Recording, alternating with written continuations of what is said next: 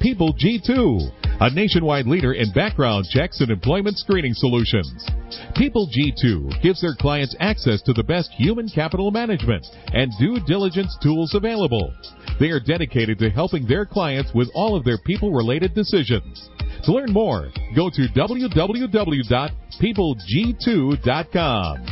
Talent Talk centers on the topics of talent recruitment and management, leadership development, company culture, and employee engagement. These are all timely topics for CEOs, entrepreneurs, HR professionals, and business leaders. We hope that as you tune in to listen each week, whether to the live broadcast or to the podcast on iTunes or iHeartRadio, that you hear something you can take away that will help you grow and impact your career in a positive way. And now, here's the host of the Talent Talk Radio Show, the founder and CEO of People G2, Chris Dyer. Good afternoon, and thank you for tuning in here to Talent Talk Radio. For joining me as I bring on two great guests today. Might be your first time listening, or it might be your first podcast. So let me give you a little rundown on kind of how the show works. We bring on some inspiring leaders that I may have met at events or at groups or have spoken to, or just maybe kind of heard about them and some of the cool things that they're doing from other people. So this show is really designed to give you an opportunity to listen in on some of the topics that the two of us might find interesting, we might talk about, and hopefully, as you can kind of be a fly on the wall, you might learn something that you can use yourself down the road in your own career. Talent Talk is live here every Tuesday at 1 p.m. Pacific Standard Time, and we love to have people tuning in live. That way you can also send in any questions you might have via Twitter, and you can do that by using the hashtag Talent Talk. If you can squeeze in at People G2, that would be great as well. But most of you actually tune in on the podcast app on iTunes or on any of the apps or directly on the website through iHeartRadio on any device. And that's where we've had over 300,000 of you come in just last week even to listen to at least one or more podcasts. So a big thank you to everyone, no matter how you're getting here. Really appreciate your support, listening to the show, supporting our guests, and tweeting us out anything that you find interesting. So, but let's go ahead and talk about the show for today. My guests today will include Emily Morgan. She's the founder and vice president of Delegate Solutions, and then we'll have our return guest, our friend Matt Manners, be calling in from London, and he is the founder of the Employee Engagement Awards, which I was a part of last year, and looks like I'll be a part of again this year. So Matt will join me at the second half of the show. We'll talk a little bit more about what he's doing, but let's go ahead and get to our first guest, Emily Morgan. Welcome. Thank you for having me. Great to be here. Well, we're really happy to have you here, and maybe you can kind of give everyone listening a little rundown on who you are and what your company does. I'm the president and founder of Delegate Solutions, and we've been in business 9 years, and we are a strategic support firm. So we work with small and medium-sized companies to help them basically strategically leverage their time. And what that means is sometimes, most entrepreneurs and small business owners are quite busy and overwhelmed with tasks, and it distracts them from the key things that they need to accomplish each day. So we come in and we look for ways to strategically leverage their time so that they're freed up to work on the bigger picture activities. We typically work with clients 1 to 2 hours a day. We work on very customized strategic activities that change over time as their business evolves. But we work remotely, so there's no need to have overhead or have us on site or manage our team. We manage everybody that's on our team. So maybe you can give us some examples of what are some of the more obvious things that you might look to help people with in those types of situations. Sure. So some of the big things that typically come off first, a big one's always scheduling. So all the back and forth involved with scheduling meetings and sending meeting confirmations and making sure people are prepared going into meetings. We also do a lot of research, travel planning, expense reports. Some of the more interesting projects we work on as we help businesses streamline and automate some of their internal processes using different technology. We also help manage inboxes. So a lot of times people want to delegate their inbox so that they don't have to be a slave to checking it all day long and keeping on top of it. So we have varying levels of support around email management also. So how does this offloading then really end up helping these leaders that you're working with to become more effective in their roles? Yeah, I mean, it all comes down to leverage.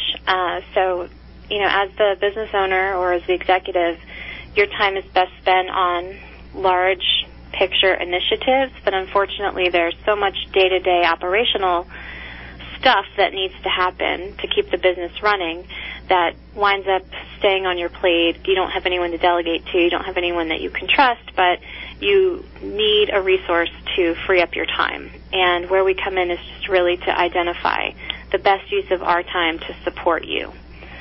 Right, and that seems like it's important. We all have things that we could take off our plate or that we would like somebody else to do. One of the big kind of concerns is, do I really want to hire somebody and bring them on? And at times, so it sounds like your service can kind of meet that need where there may be things that you do for a while or for a period of time that can help that owner, but, maybe kind of remove that pressure of, bringing somebody in that you have to lay off, in a few months later.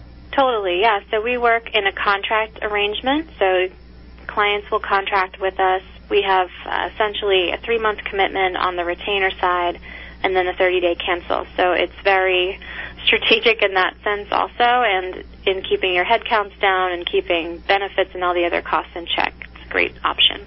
And you mentioned earlier that your workforce is remote, so we share that as ours is a remote workforce as well. And it looks like you and I are probably do similar speaking on, the virtual businesses and remote workforces. So there's challenges and there's rewards that come from using this type of a business model. Maybe what are some of the key points that you make to business leaders that they might be considering moving a division or a department or maybe the whole company to a virtual model?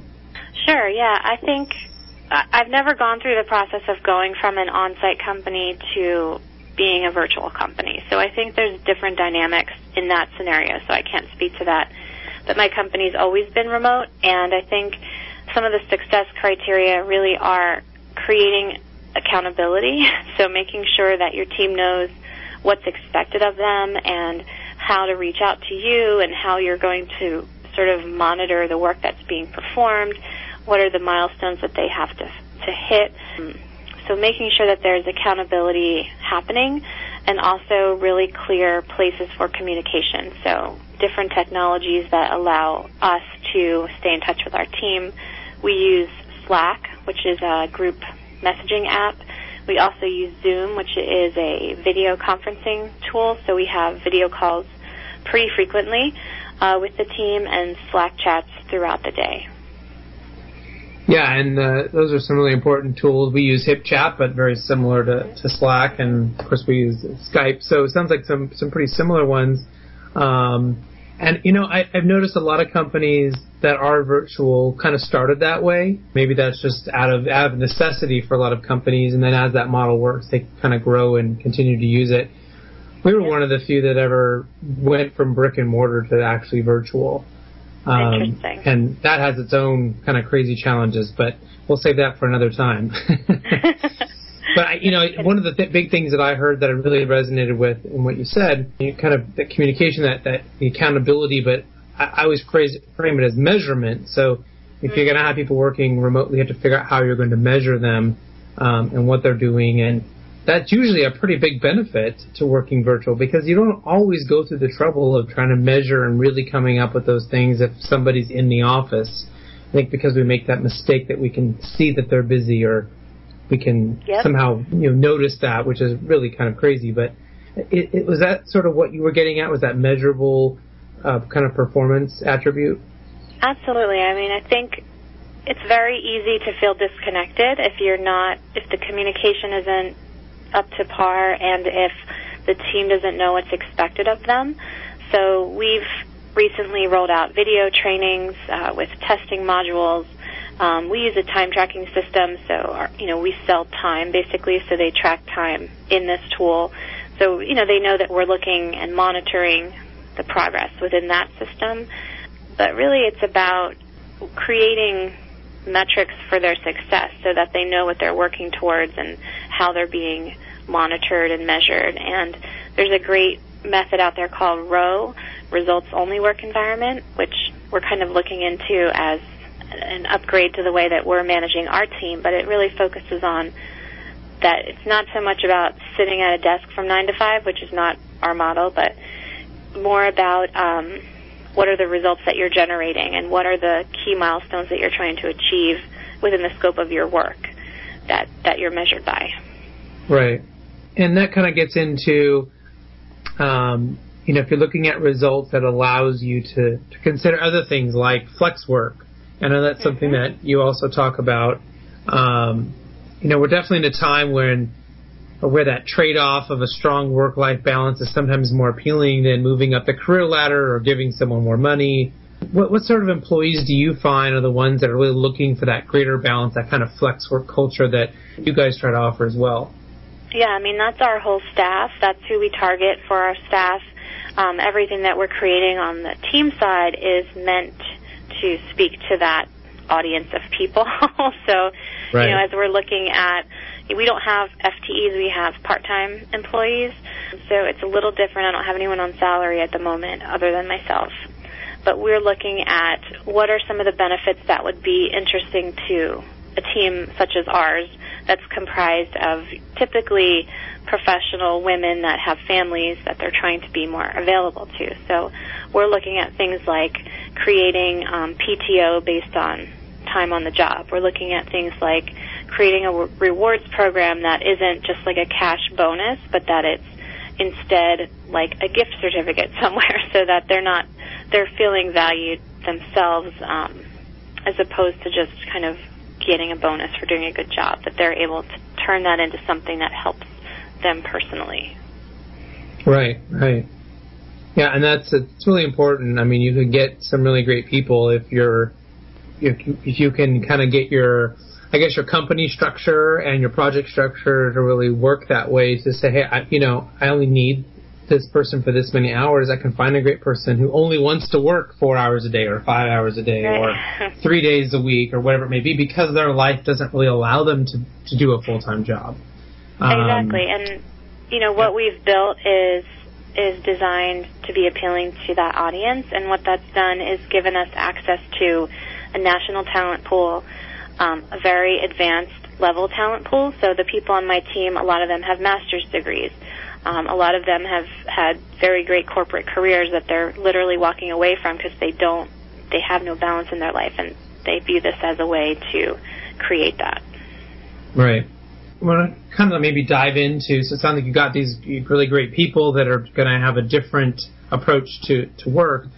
And so that kind of gets into then having this really great amount of quality, this kind of workplace quality idea. And that's something that people are looking for when it comes to seeking out an employee. And conversely, many companies are looking, for employees that can work in an environment that is more autonomous and time-friendly, and compared to that kind of traditional model, like you said, 9 to 5 or sitting at a desk all day. When leaders really delegate and are free up their hours and tasks, they don't kind of silly things they don't need to be doing. Do you feel like it opens up the door for them to be able to be more strategic and progressive in their thinking, and it might move them to kind of reconsider how they handle, their employees and their business? That's interesting. The whole point of our service is to do exactly what you described, which is help them refocus their energy and time on the most strategic activities within the business. And we do that through delegation and just overall process improvements. And I think a lot of them either have already remote teams or they have teams on site. There's one client we worked with that they had an on-site team, but they wanted to leverage the team's time. So they hired us. We came in and we looked at their workflows, and we found 30% of their workflow that could be delegated to a remote support team such as ours.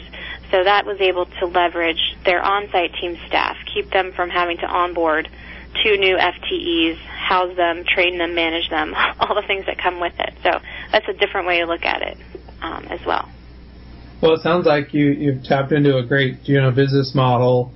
I've seen ones where it's someone being an executive assistant for you, but it sounds like you're kind of going in deeper. You're looking at where those efficiencies can be found, and then providing services across the gamut there, and bringing in your own people that can help them do that. And that's probably comes from your own strong entrepreneurial approach. I know your colleagues have kind of labeled you as a strong entrepreneur and someone with a strong strategic mind. So what is it you think that kind of drives your own entrepreneurial spirit? Well, I think, I always have a strong connection to the work that we're doing. I know that the work that we do helps people, helps entrepreneurs and executives be better leaders, be more effective, be more impactful with their time. So, to me, inherently what we're doing is energizing.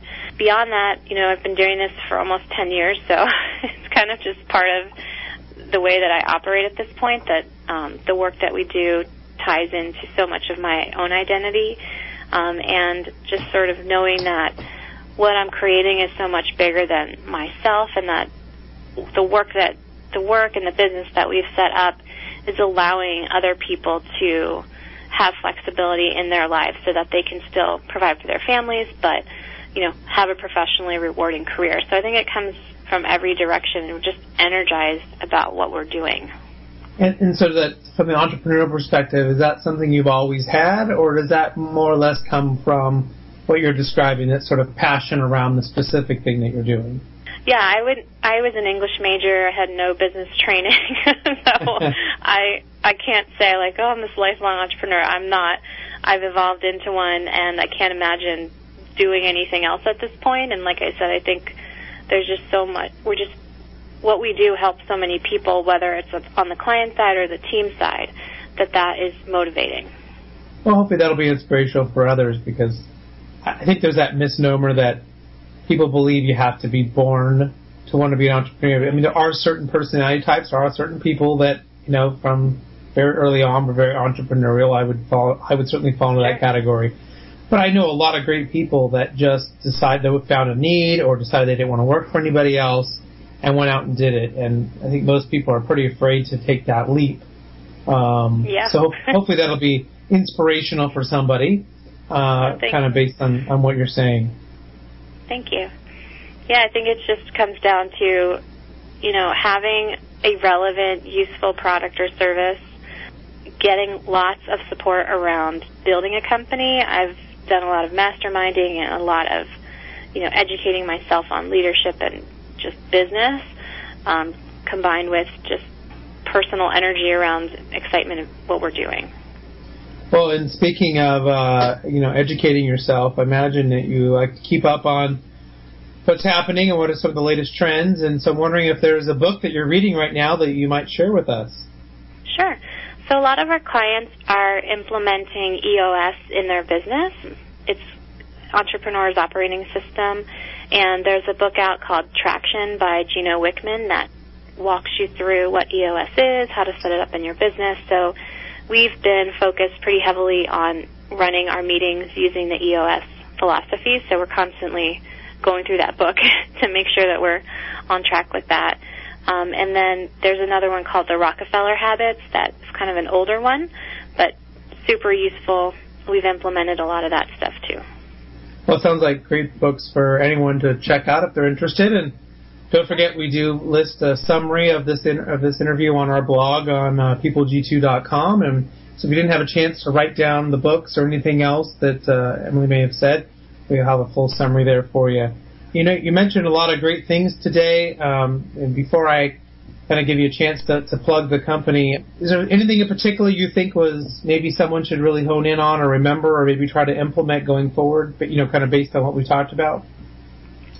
Yeah, I think the big takeaway is that there are other ways to think about staffing support roles within your company, and that, we have a whole list of different tasks that people have delegated. There's so much that you can hand off that you've probably not thought of, and it's amazing what you can accomplish just by clearing an hour a day of stuff off your plate. So just to think differently about staffing. Absolutely. Well, how can people get a hold of you and learn more about Delegate Solutions? Sure. So we're on the web, www.delegatesolutions.com. We have a Facebook page where you can so we keep that very current. You can see what's happening at the company there, too.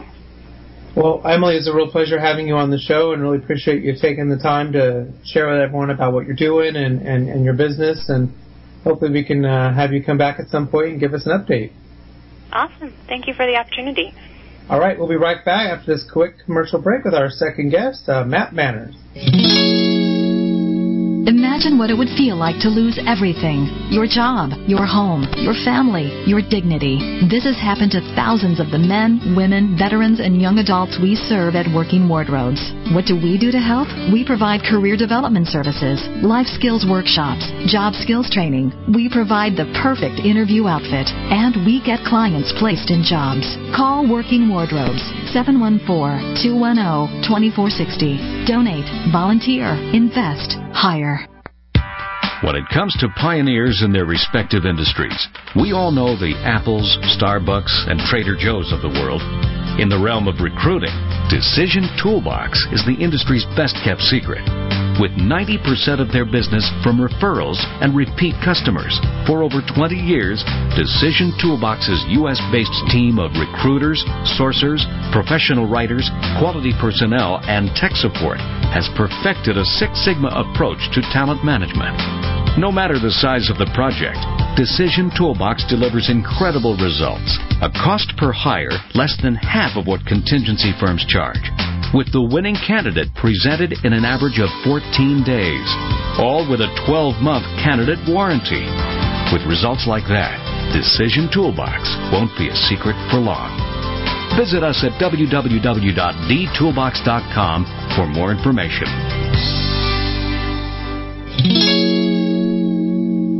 Welcome back to the Talent Talk Radio Show. My next guest will be Matt Manners, founder of the Employee Engagement Awards. Don't forget, you can tweet us a question right now. Add that hashtag Talent Talk, all one word.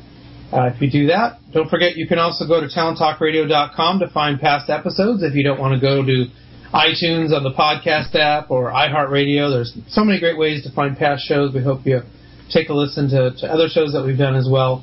But let's go ahead and get to Matt. Matt, welcome to the show. Thank you very much, Chris. So why don't you tell everyone a little about yourself? Of course, I know who you are, but those people listening don't. So who are you? And tell us a little bit about the Employee Engagement Awards as well.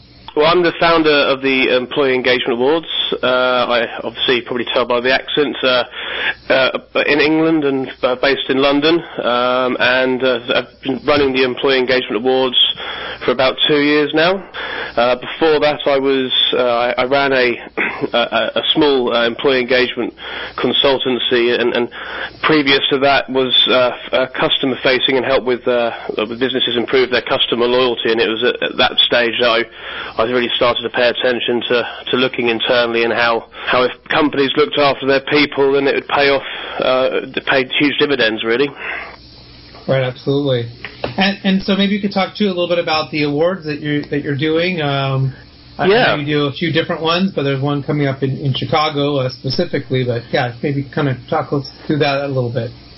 Yeah, so the awards were really born out of recognising that there was no real recognition going on for this new and very important discipline within companies, really, that there were awards that recognised great HR work or internal comms work, but the people that were battling to try and improve engagement internally within their own businesses weren't really being recognised, and the great work being tried and tested wasn't being celebrated. So I devised the Employee Engagement Awards, and first year was in the UK, and then before we'd even really launched in the UK, a company called WeSpire in Boston contacted me, because obviously the world of the internet, whenever you announce anything now, the whole world knows about it, and said, we think that America would really like this, and have you got any plans to come to America? And then before you know it, I'd got on a plane and visited New York, and we'd had our first conference and awards in America around a year ago, and you were great and came and presented at that, and that was fantastic. And we had Ford named as our Employee Engagement Company of the Year, and we're now in our second year. Moved to Chicago this year, working our way around America. And we've just closed the deadline for our awards last week, and what we do is we put on a conference now to help share best practice and for those who want to improve employee engagement within their companies, and then we invite everybody who's a guest and also entered the awards to share the celebration of that and have a really good party at the end of the day, cocktail hour, and then present the awards to the winners and have a good time. So this year it's summertime in Chicago on a rooftop overlooking downtown Chicago. So really looking forward to it. Well, you and your team did a fantastic job last year, and it being your first event here in the States, a really great job. So I'm sure Chicago will be even better. We always do things better the second or third time, so I'm sure it'll even be more kind of fantastic. But, with all the different things that you're doing, you've got these engagement type events in the UK, Australia, the United States. Do you see the level of employee engagement as far as the viewing of it being important and sort of top of mind for businesses? Do you see that being equal amongst the different areas where you're at, or are different places maybe a little bit behind others as far as recognizing the importance of it? It's a really good question. I think there's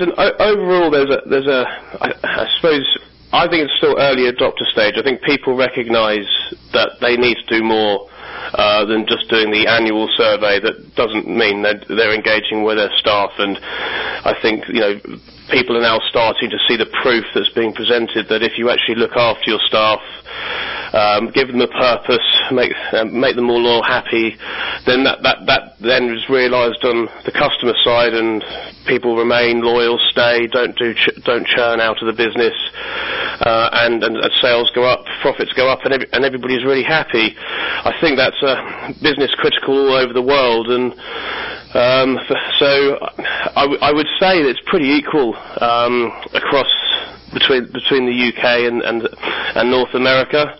I probably don't want to upset either side of the Atlantic with that sense, and we've yet to launch down in Australia, so I couldn't comment there. But I think it's pretty level around the world. I think, but the difference is that what I'm seeing is there are many stages on the journey of engagement, and it does begin with, right, we need to do something, and there are a lot of companies that are still having trouble even getting to that acknowledgement phase and then starting to listen to staff, and then there are others that realise that it is very important and are investing a lot of time and money into it and are doing some really wonderful things. So that's really the inspiration behind the awards, really, to try and help those people who want to start engagement begin it and acknowledge the great work that's being done already.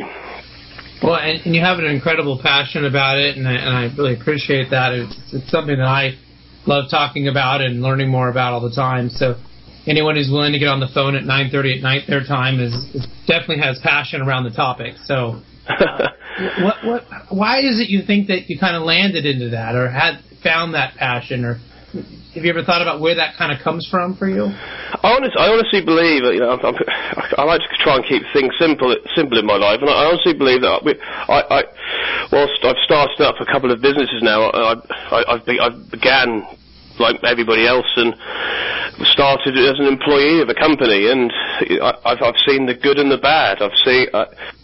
We mentioned intangibles. There have been companies where I just loved working there and worked really, really hard, but couldn't put my finger on it, and would do anything. I would go above and beyond my pay grade to deliver. And then there are other companies that I just could not stand, and saw myself not doing the best I could do, and that annoyed me. So, having worked on the customer loyalty side, and seeing how much money is invested, and time and money, just to go get new customers or keep customers loyal, and then didn't see that being represented internally, I thought this would be a really, really good place to move into, because it would be great to help just staff and employees in businesses in the UK and now America and further afield to have a better time at work. And we spend most of our lives commuting and working in an office, so why not try and improve that experience and help those people that are trying to do it within companies do a better job and have a louder voice in the boardroom. So I suppose that's where it comes from. And then when I see we are helping in some ways, then that only drives the passion even more, I guess. Yeah. And like a lot of people that maybe haven't spent any time looking at the research or kind of living and breathing, the world of employee engagement might sort of be lured into that thought that it's just about giving people stupid crap or buying them lunch or, doing these sort of very minor things that might give somebody temporary happiness. But really what it is about the overall success of the company. It's how do you get people to be happy, as you said, and to get them to go above and beyond, to do their best work because they are actively a part of the company and feel that dedication, that intrinsic type of motivation. Am I sharing kind of the right kind of focus on that issue, that's really where we should be looking at?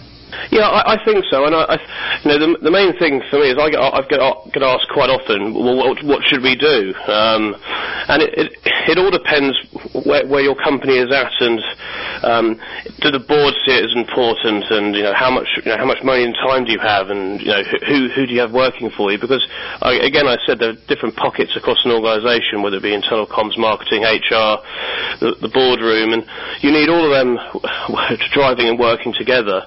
Starting a reward and recognition program might be a really good first step. It might seem not enough at times, but it might be a really good place to start, because maybe the surprise and the recognition of employees isn't something that historically they've done very well. So I think anything's a good place to start. But it has to be much, much more than that. We had one of our speakers last year was Aaron Hurst, and he talks all about giving employees purpose. I suppose, which refers back to what I was saying about when I work for a company, having that purpose. So you get up in the morning and you want to feel like you're making a difference in the job you're doing. Back in my consultancy days, the number one thing one item employees always told their companies that they wanted to improve the most wasn't pay or benefits. It was that they were listened to and communicated more to. So that then really drives into that purpose element of things, of where we're working here 8-10 hours a day. Please tell us what's going on before it happens, and please listen to what we have to say, because we're invested in this business and we would actually like to see it improve as well, and we have some good ideas, so give us a platform. So that whole piece of listening and communication rather than telling and ignoring, I think is one of the key areas to get right first. Well, and you may not have the answer for this, but I'm just curious. Do you think there's a reason why companies don't listen? I mean, to me, it just seems obvious that you talk to your employees, you get their buy-in, they may have a better idea than the one you came up with, and ultimately, even if you end up doing what you planned on, there was at least that exchange of ideas and an opportunity for them to be heard. Do you have any sense as to why companies just will often choose to kind of take that approach and just shove information and policies and things down people's throats and never bother to ask them anything? I suppose, like I said, definitely don't have all the answers or any answers necessarily, but not being controversial, but usually when you ask somebody a question and you listen to them, it usually will end up making more work for yourself, whether it be whatever part of the company you are. So asking employees their advice and how they can improve, you're probably not already doing what they want or what you should be doing, so therefore the answer you receive will no doubt generate more work. The good thing is, if you do listen, then you can actually dedicate time and resource into the right areas that will pay off more for the company and employees' advocacy. But that's probably the reason. People will go, I don't want it to be my problem, don't have the time. And again, that's why I think it's really important that we do get people entering awards and going to conferences and meeting up and networking and talking across sectors, just to try and drive each other forward to make this a bigger movement and improve the employee experience, really. Do you think that there are situations where companies might be too far gone? That maybe you can't make changes, you just can't ever get them to come back from, maybe the dark side? I think if they're too far gone, they won't be long of this world anyway. I think they'll soon go out of business. So I don't think there's any company that's too far gone, or if they think they are, then they should really very, very quickly try and work out how they can draw a line in that sand and make some significant and dramatic changes. So because I just don't think they'll stay around that long, because employees are getting much savvier now, and they will move, and that you won't have the talent, and that will just ruin the experience for customers, sales, and the like. One thing that I find interesting is I don't know if it's assumed, but there's certainly a difference in the discussion as we talk about generations in this discussion of employee engagement. So it doesn't typically tend to be a lot of focus on the baby boomers and the Gen Xers. It's assumed that their motivations are different, and really this kind of focus on employee engagement and culture and everything else is often wrapped up in the millennials and beyond, is kind of really about what's going to be happening, what's going to be needed in the coming years for that workforce to ultimately do its best. Do you agree with that, or do you think that really, it doesn't really matter what, maybe millennials will want it more, but, it really doesn't matter from a generation standpoint. Everyone will benefit from these sort of, kind of positive changes in this area? I think if you want a better answer than I'm about to give, we've got a great speaker called Jill Christensen, who's just done a lot of research and written a book around millennials, who's going to be in Chicago at our conference. But from my point of view, just speaking with the CEOs and the like, and mainly more from the UK, because I can speak better from that point of view.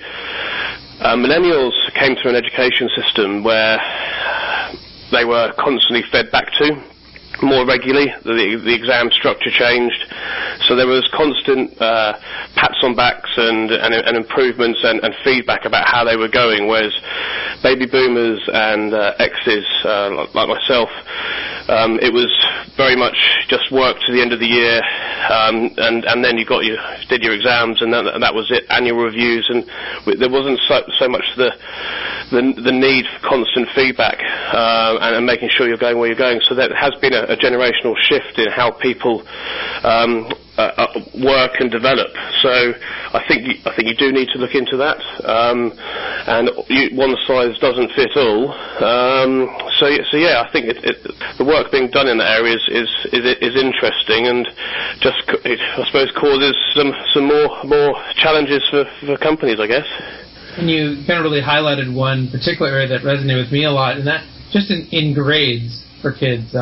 So my kids now can log on, and I can see what their grades are at the very second. I mean, a teacher puts in a test score or a homework score. We all can know it. I can get alerts as to if there's been a change up or down with their grade. I mean, it's constant.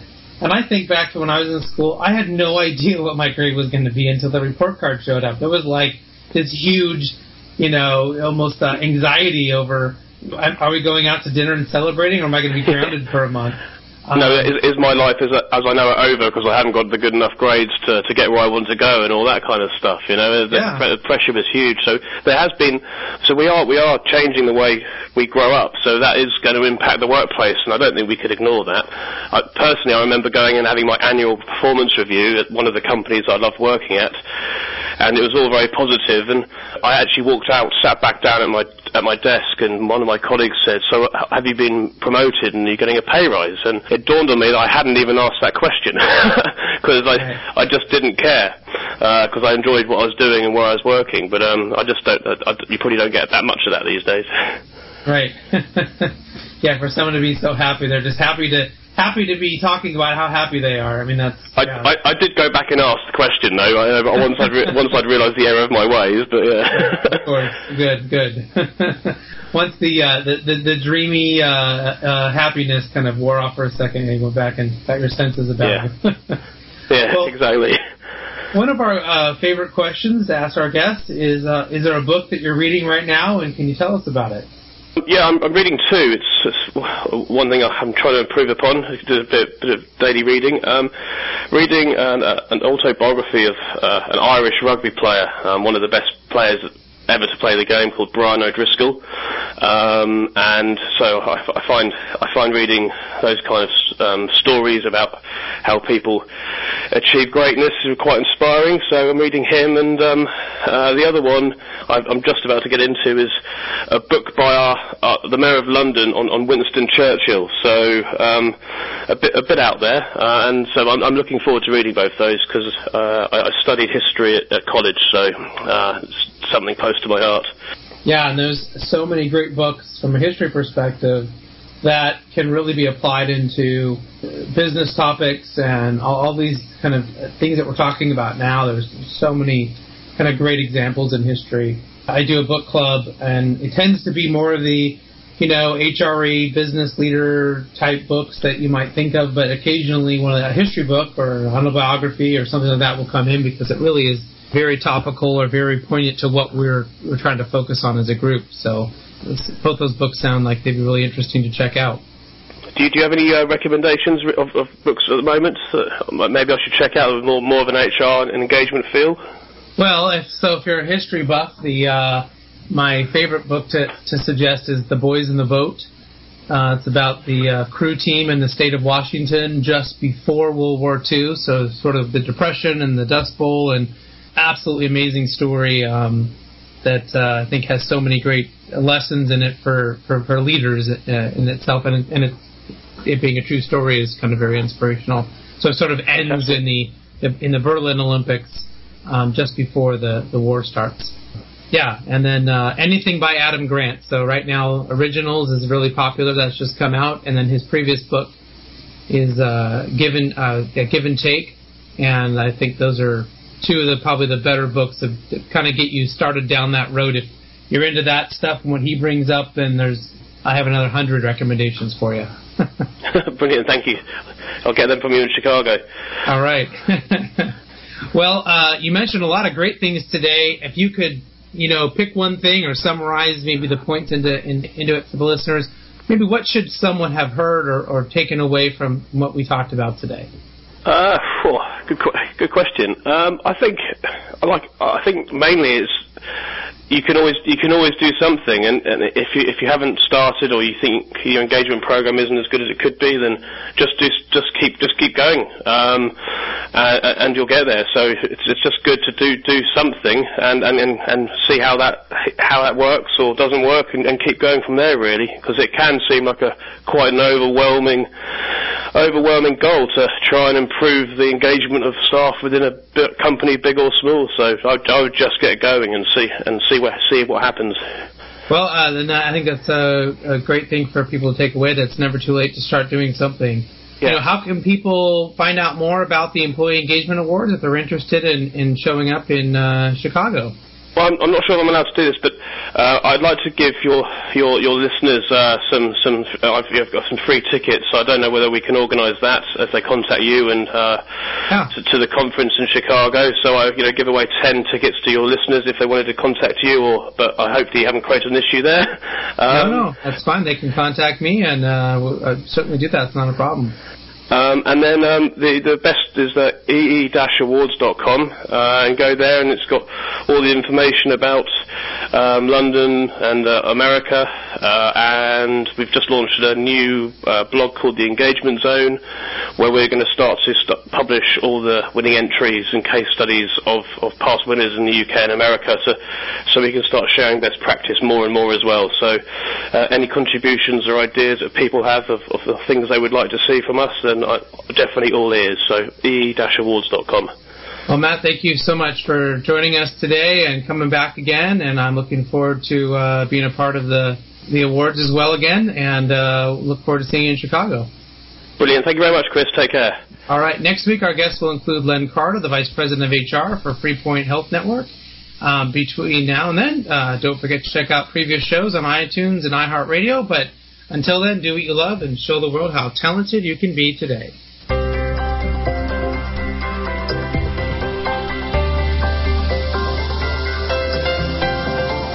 You've been listening to Talent Talk Radio, brought to you by People G2.